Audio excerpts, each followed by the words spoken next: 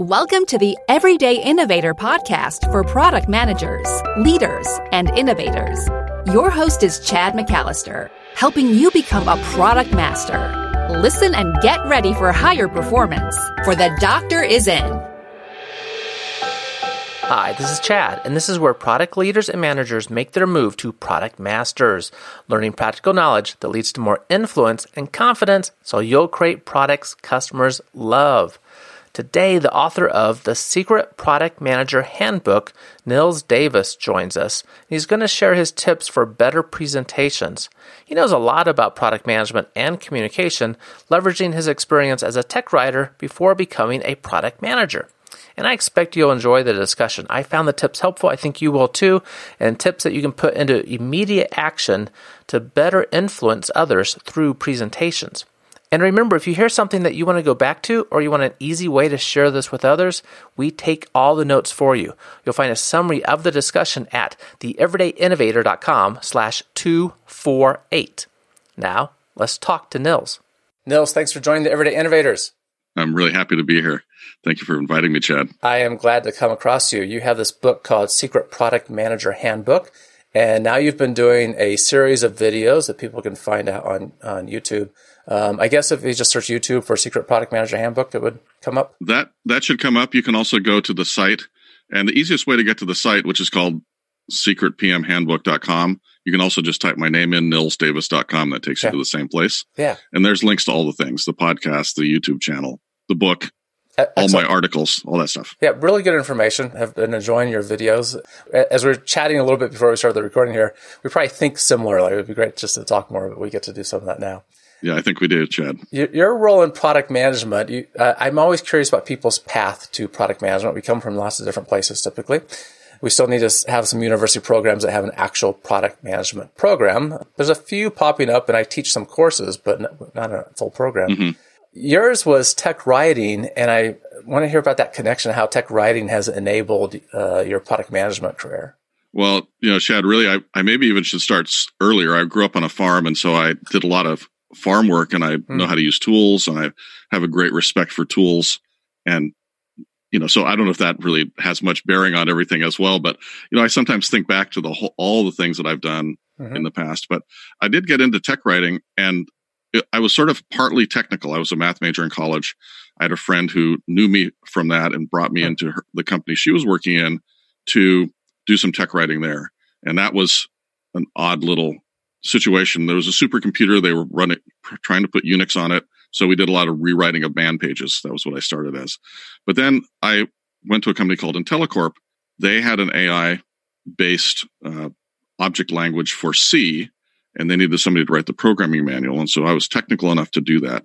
And so I think the most important thing to come out of that for me, in retrospect, was recognizing that to be good at writing a programming manual, you have to put yourself in the shoes of the programmers, right? What do the programmers need in this manual? It's not about, I'm not going to tell them just a list of all the features we have, right? Yeah. Who are you writing for? This is similar to what we have to do when we sell our product. We don't just make a list of features. We say, oh, here's a problem that you are going to need to solve or that you have. And here's the way that you apply our product, or in this case, our programming language or our library, to solving that problem. And so I think that is, in some way, it's sort of a natural approach for me. I'd read many of the great programming books at this point, the C programming language by Brian Kernighan and Ritchie, whatever their names are. And I'd read the Dragon compiler book by Aho Ullman and Hopcroft, and all these books that were really well-written books about programming. So I had a sense of sort of a model for that. But they all did it in that way. And plus they were very conversational, and they had a good way of progressing the information. So I think a lot of that really tied into product management down the road. And in fact, I morphed into product manager in that process, partly because as I was learning enough about this programming environment to make it valuable to my readers, I realized there were lots of things missing that we needed to have developed. And so I would create essentially designs for how to make this language easier to use for our eventual users. Now, unfortunately, we didn't have very many eventual users. It wasn't really that. It really was a technology in search of a problem. Well, the problem is still there. That's a good lesson all by itself. Exactly. It is the hardest problem, right? It was AI, and these were essentially impossible problems to solve. Yeah, and it was early for AI. We got closer to solving the problems than any other tool, but we still couldn't solve them. Of course, a lot of those problems are now solved with machine learning and things, but in those days it was, right, can I write a program? Can I write a set of expert system rules or something like that? Right. So another thing I did in the early days of writing was I did a lot of developmental editing of books that had been translated from Japanese into English about industrial engineering. That was a very interesting experience too, because you could, as you read them, you could tell that the way that the Japanese, or at least the authors, thought the Japanese audience wanted to be educated was different from how a Western audience wanted to be educated. Oh. Like they would not really tell you the conclusion that you were supposed to take away. It was like, here's some ideas, and then it would leave the conclusion unsaid. And I thought, that doesn't seem like it would work for an American audience. So I did a lot of editing in that area to make sure that, I mean, the actual outcome was that I wrote the conclusions in, or told what the inference should be. But the key point is that I changed it to be aligned with what Americans wanted to read, right? We want to be told how to do it. Now, we're going to then take those ideas and run with them, typically, right? We're not going to just then totally take that step, and do the thing that they said. But we're going to use that as input. And in the meantime, we're going to also have a well-known path to do something, sort of what I did for those books. And it just was, one of those things you have to keep in mind your audience. What are they trying to achieve? And the other thing that I have brought with that is this idea that customers don't just want capabilities in their product, they want knowledge. So like I worked on a project management tool for a while, or actually I worked on a product requirements tool for product managers as well. And when people would buy our tool, or would they get engaged in the sales process, they'd say, well, I'm coming to you because you guys are experts in product management or experts in project management. And so if your tool doesn't then capture that and feed it back in the sense of, I'm going to tell you a good way to go about doing product management. You can change it, but here's a good out of the box way. Right. Or same for project management. Now, most tools don't do this. Most tools are just capabilities. But it turns out that if you look at the really successful products in the market, of any market, the most successful ones are the ones that provide knowledge, not just capabilities. The best story of this is I worked for a company called NetIQ, which had a system management tool. And so there were a lot of system management tools out there that were capabilities, but we had knowledge built in. We called them knowledge scripts. And essentially, you can think about it. We were monitoring a server. Is the CPU over a threshold or not? Well, every single one of our customers knew that was important. And so they could have written that script. But most of our competitors just gave them the capabilities to do that. We gave them the script with the default threshold. And they could start running in 5 minutes. And they didn't have to use their cognitive capacity to do that, even though they knew how to do it. And it just worked. Yeah, that was a key problem that they wanted to solve. Yeah, solve it for them. And we crushed our competition. I mean, literally, no one could compete with us in this area. We would walk in, have our thing working in literally 5 minutes on their servers, and our competitors couldn't make that happen in a week. I mean, it wasn't just that, but there were a lot of different things that went to combined to where, if you go with this product, your problem is solved and you don't have to do anything. Yeah, it's a really good collection, actually, of experiences there, right? The tech writing is all about communicating clearly and putting yourself in the shoes of your audience. That's a really good insight. And then thinking about what's the actual problems that need to be solved that we think about for product managers. As communicators, product managers, we need to communicate clearly. And part of that is having influence, with our audience. When I ask product managers, what do you want? Why did you enter product management? What do you need to be successful? There's always some combination of wanting to create something that customers love, right? There's something around. I want to create something new. I want to see it create value for people. And a recognition of, sometimes there's the desire I want to have a bigger role in the company, bigger influence, but also the recognition that I need influence to make that happen, right? To pull off this. Hey, Dad, I was just thinking about your book. What's its title? Turning Ideas into Market-Winning Products. Is that about alchemy? Okay, that's an interesting question. It's kinda, I guess. It's actually about how we find insights, that we uncover problems, come across ideas, these unmet needs that customers have. that we can then turn into some product or service that creates new value for them in a way that really is different than others. That's market-winning products. So why did you recently make a second edition? Well, the first one was a few years ago, and recently AIPMM, that's the Association of International Product Marketers and Managers, contacted me about providing that original book to some of the people that are earning their certification. And I said, that'd be great. Be glad to help out with that. And that was a good opportunity to update the book and bring in some new information. Okay, so where can people get your book?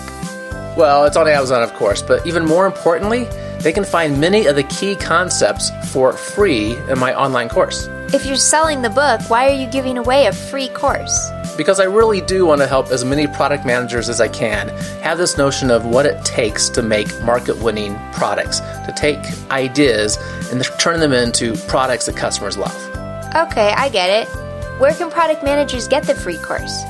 That's easy. You can just go to theeverydayinnovator.com/book and sign up for the free mini course. Easy to do, and you'll get these little lessons that just come into your email box. Are you sure it's not about alchemy?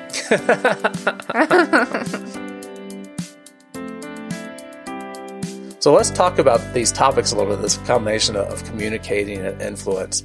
And one thing that you've talked about in the past are presentations, right? Yes. So as product managers, we have lots of channels, email, meetings, web meetings, face-to-face. We are often using presentations at times to share information. Maybe it's our roadmap.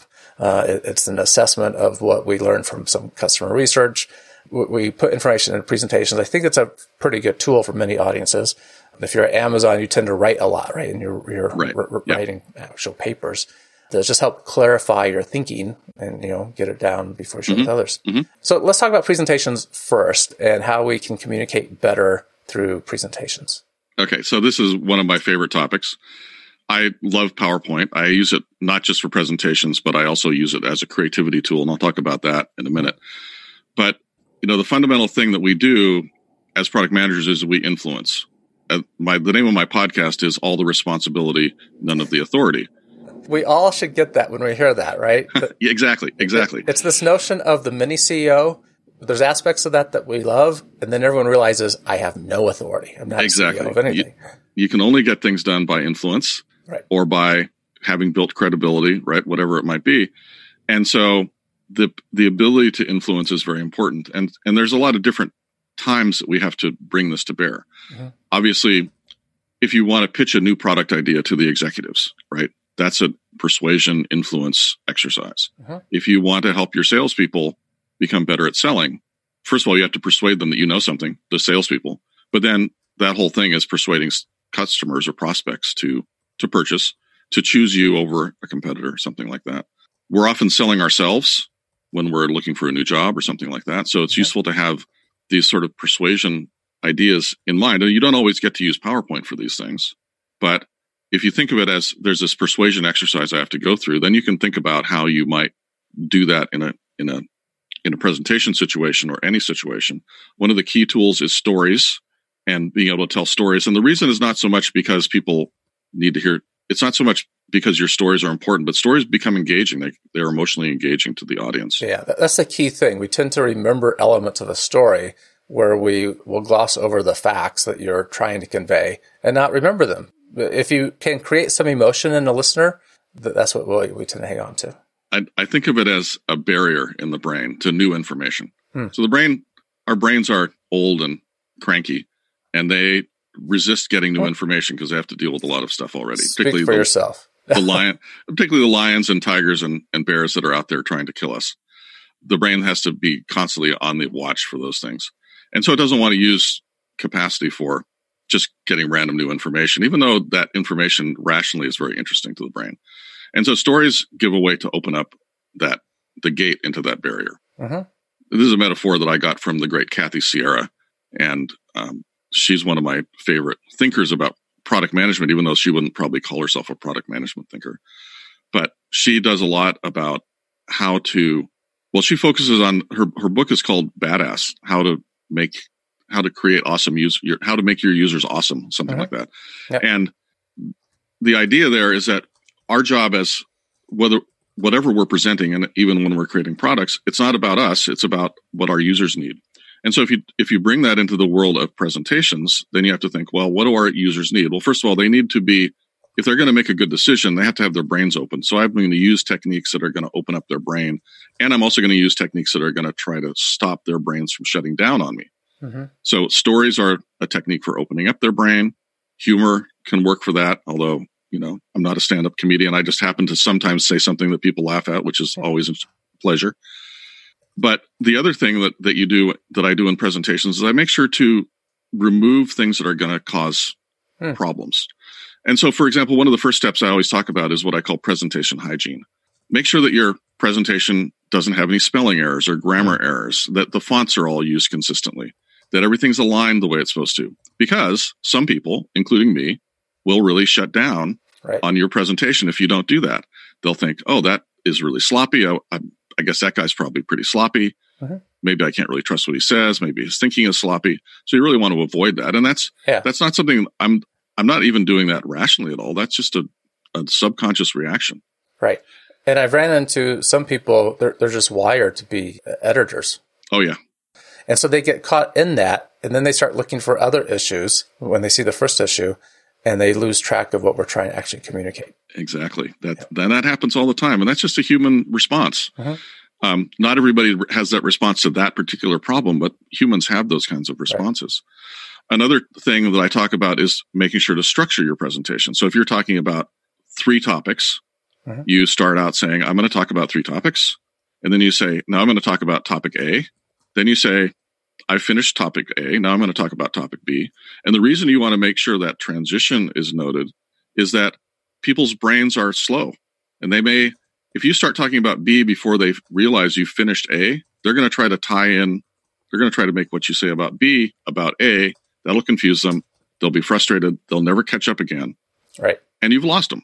Right. So don't do that. Now, I think there's some confusion around this point, because when you now look at how do you engage an audience and how do you start a presentation, there's often advice given, don't tell them what you're going to do, because then they'll just tune out because you've told them what you're going to do. And instead, engage them with something they don't expect. I tend to be the person that tries to do both in some aspect, right? To quickly introduce a problem in a way that will help them pay attention.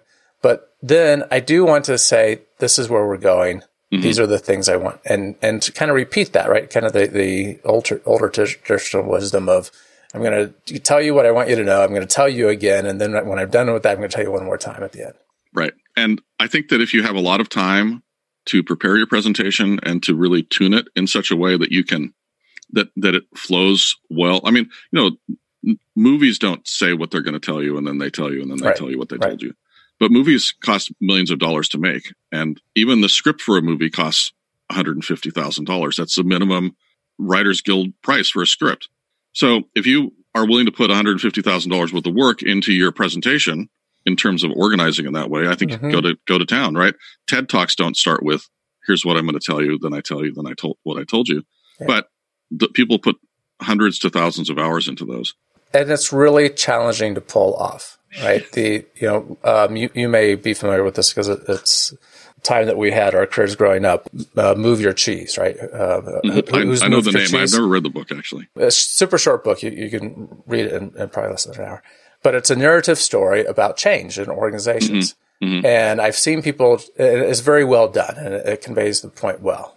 And that's the whole point, is how do different people deal with change, and how should we do it as an organization.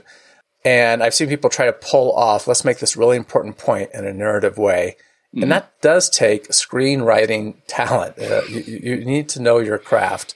And I think for us product managers, we just want to be effective in influencing our audience, conveying the information that we want to stick with them in a way that will stick with them. And often we have an hour to prepare, or a few hours. Right. Yeah. At best, maybe. Or you may be reworking something that you've done before, for a new audience. Mm-hmm. And so it really depends on how much time you have and also your skill. I would probably never try to write a James Bond opening type of presentation, where I'm escaping, you know what I mean? The openings of James Bond movies, those are very exciting. Very dramatic. Yep. I probably can't really pull that off in my presentation. I do have a concept that I call the vertical takeoff. I got that name from somebody else, But it's the idea of, start in the action. So don't start by saying, oh, I'm Nels and I do this and I've been doing it this long and blah, blah, blah. It's like, we have a big problem in front of us and we have to deal with it or we're going to go out of business, right? Yep. A vertical takeoff. So, another really important thing. So structuring it well. But one of the most important things is actually what I call pre-handling objections, because this again is you want to keep the audience on your side. And so you need to think about, well, this goes back to putting yourself in their shoes. As you go through your presentation, as you practice it, which actually is another really important thing, as you practice it a few times, you might start to see, okay, I know that the salesperson is going to be confused by this point, or I know that the finance guy is going to say that's a problem. And so you want to intuit what those problems are and address them within either the presentation itself or within your script, because even if they don't ask a question about it, they're going to be bothered by that. And if once they're bothered, then you lose them. And they may leave the presentation and say, well, that all sounded pretty good, but I don't think I'm going to go for it. I'm not going to support that. And the way that it doesn't guarantee that you win, but a way to reduce the likelihood of that is to pre-handle the objection. So the salesperson might think, well, this is going to cannibalize other sales. Right. So in the presentation, you say, well, and let me tell you why this won't cannibalize other sales. And then that person's subconscious relaxes. They say, that person's taking care of me. They've thought about my problems. None of this rationally. But then they leave the meeting feeling like, oh, we're in good hands with this guy. Right. Yeah. Right. This person. It's what product managers should be generally good at, thinking about what our audience needs, what our customers need. That's exactly right. And so, you can apply this to lots of different things we do, not just presentations. Like when I write a functional spec, which is sort of a term I use instead of requirement or user story or something like that. Okay. I want to make sure that I provide the information that my developers need to feel good about themselves. So what do people need to feel good about themselves? They need to feel like they are getting to use their skills to solve a problem. They need to feel like they have autonomy. And they need to feel like they're doing something that's worth doing, that has a purpose, right? So mastery, autonomy, and purpose. That's from Dan Pink's book called Drive, which is a fantastic book. And so I always think about that. So what I want to give them a problem. I don't want to tell them how to solve it because that's their autonomy. Although I may give them guidelines about boundaries. And I want to give them a reason to solve this problem. I want to give them a sense of how important this problem is for the prospect or for the customer. And then, there's a few other things as well in my template for functional specs. But one of the big things is I want it to be persuasive to the readers, which is the technical people, that if they do it, there's going to be a good reason for doing it. They won't have wasted their time and they'll get to exercise their skills and stuff like that. Yeah. Provide that implicit motivation. Why is this important to you? Why should you pay attention? That's right. That's exactly right. Yeah. That's really good. And there's some things that we can do organizationally to help ourselves out too. The sales example you gave I thought was great. So if we are in an audience of salespeople, right, maybe this is sales training we're doing, we're helping them to get ready for a new product launch, helping them know how to deal with objections they hear and the like, that sort of thing. Exactly. One thing that I know that helps immensely is if we have already worked with, or someone has already worked with the sales management so that the incentives are in place, because most sales organizations, their salespeople are in some kind of incentive plan. They have specific goals. And I know they simply will not pay attention if they know that this is not hitting their incentive plan at all, right? It's like, oh, that product, I'm not going to even see that on my plan until next year. I don't need to know about it. If you can get that aligned first, then they're much more likely to be listening to what you need them to know about the product. Yeah. No, I think, actually, product management has one of the biggest influences on salespeople making quota of any organization. Yeah. Although a lot of times, I think the product management organizations leave that opportunity on the table. In the sense, we don't do a good job of that typically. Yeah. So sometimes it gets us too involved with salespeople because we get asked to come out and help make the sale instead of doing what we need to be doing, working with customers and internally. It's a balance. We have a balancing act, right? We've got three big constituencies. We've got the market, which needs us to be out there finding the problems that it has. Right. We've got our dev teams, and internally the solution creation part of the work, which we spend way too much time on actually.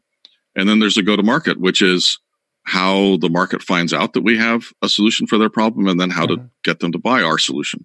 And if you think about how important the relative importance of those things, finding market problems is the most important. Because if we can do all the solutioning we want, but if the solution doesn't solve a problem that anybody cares about, nobody will buy it. Right. If they don't hear about it, if they don't have a way to buy it, if our salespeople are pitching something different than what we solve, we're not going to be successful. So that's, I consider finding the problem the most important thing we do.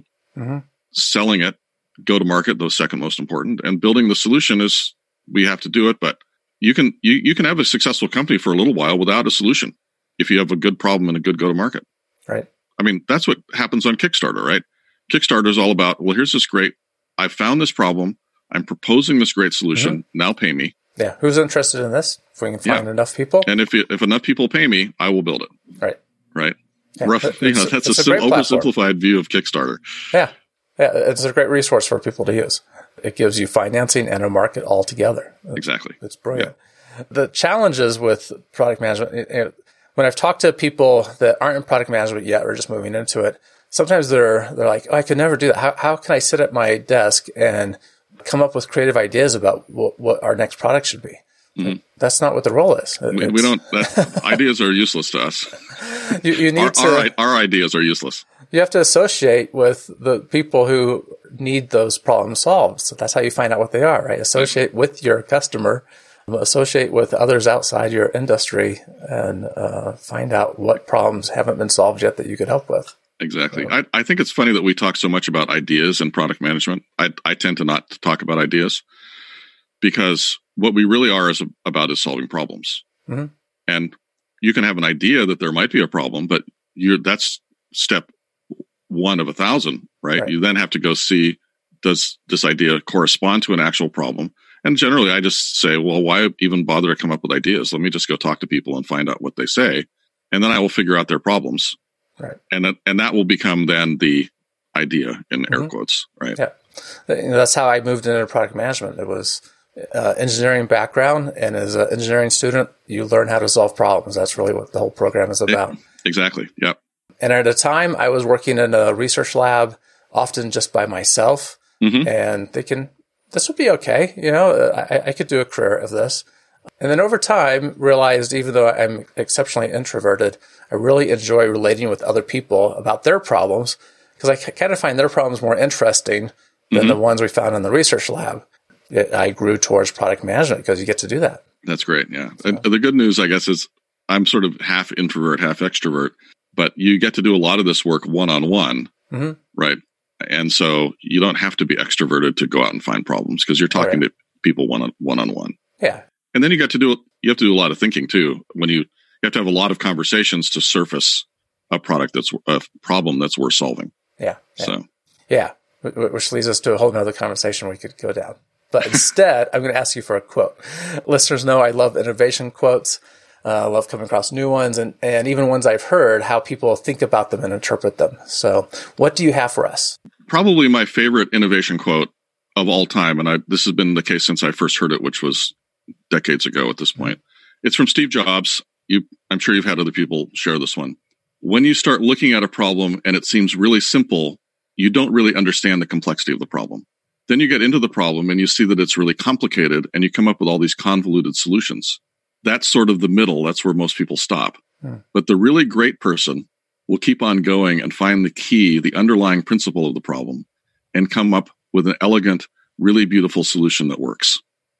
So why do I like this? Well, first of all, it really encapsulates what Steve Jobs did, with the iPod, with the phone, and with the apps, the products before that. He didn't always succeed, but he really often said, and I think one of the great things about this too is it's like, well, you may think that you can't solve this problem, but if you keep going, you might be able to. Right. And if it's worth solving, it's worth doing that work. Right. Don't let the impossible stop you. Exactly. And then you see lots of products where they stopped in the middle, right? The complicated solution. I love to use Instagram as an example of this idea of putting knowledge into your product. And if you compare Instagram to the products that were out there at the time for doing photography on your phone, they all had lots of sliders and things like that, which are, of course, the things you need to do to make your picture look better if you know what you're doing. Instagram said, no sliders. I'm just going to put filters in that already know how to make your picture look better. Right.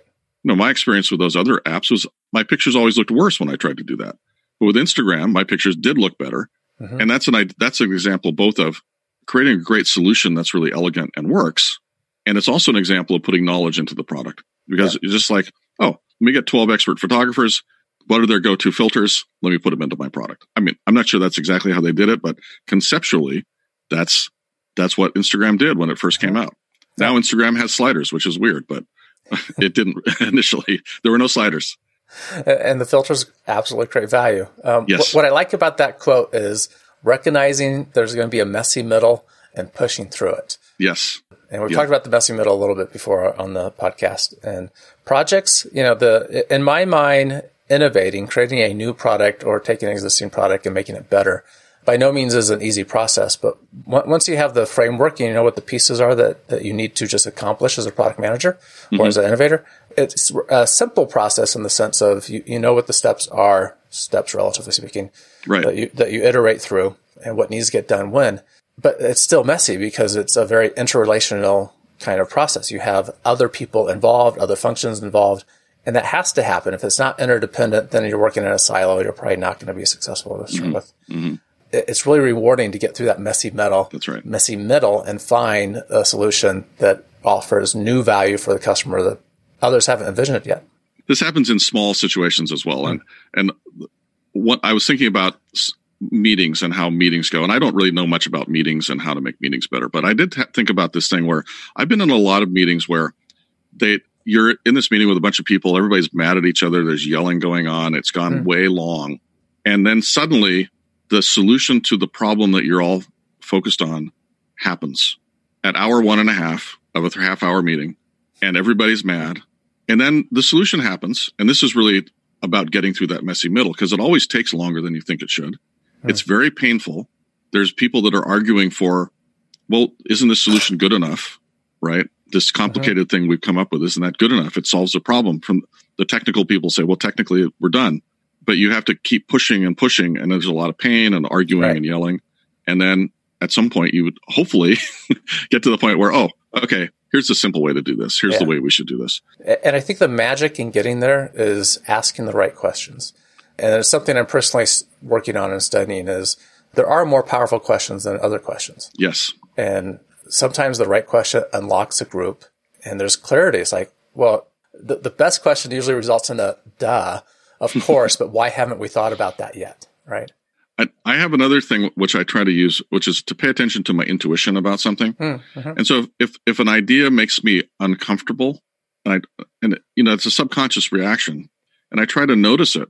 There's a great series of mystery books about a detective named Lovejoy, and it's all about antiques. And he could always detect a fake antique. He had what he called some sixth sense about it. Some sixth sense. He could always detect it, and so he could trust it. And so I've tried to learn to do that with my intuition about hearing a solution. Yeah, do I have really good. The thing I was going to add to that, I think it's useful in the group to voice that.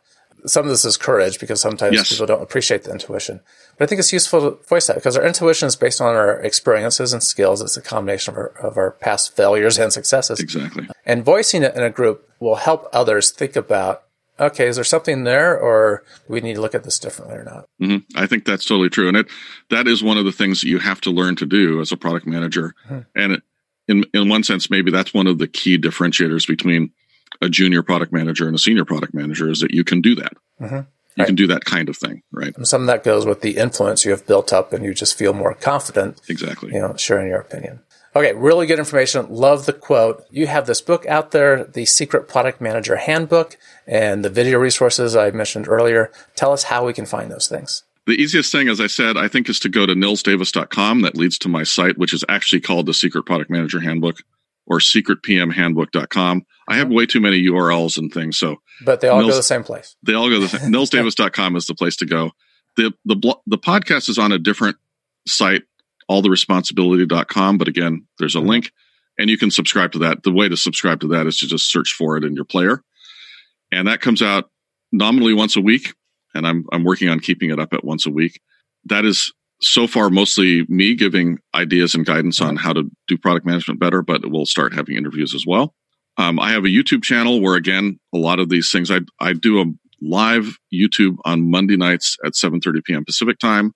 Most weeks, I often take holidays off. Like I didn't do it this last Monday because it was Labor Day. But you can join me live on that, or you can watch the recording. And there's a number of, I think, pretty interesting recordings up there.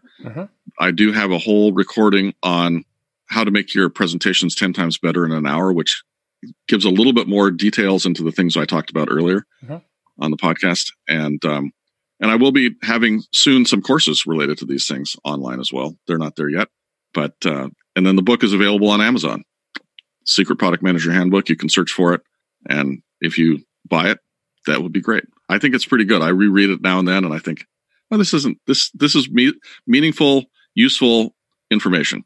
A good way of thinking about product management. Yeah, absolutely. The best thing about rereading your stuff, like if you wrote a long time ago, I reread some of my stuff and I think, wow, this is really good. Who wrote this? Exactly. It's like, I don't remember writing this. Okay, so the best place to go is nilsdavis.com. nilsdavis.com, yes. Okay, excellent. Nils, thank you so much for the information. Thanks for joining us, and we are glad to hear about those resources. Hope people will check them out. And also people can just contact me directly, nils@nilsdavis.com. Enough Excellent. people will not take me up on that I will not be deluged, I think. Very good. Thanks for your time. Very welcome. Thanks for having me on. Thanks again for listening to The Everyday Innovator. This is where product leaders and managers make their move to product master, learning practical knowledge that leads to more influence and confidence so you'll create products customers love. Find the written notes of the discussion with Nils at theeverydayinnovator.com/248. Keep innovating. Thank you for listening to The Everyday Innovator, which teaches product managers to become product masters. For more resources, please visit theeverydayinnovator.com.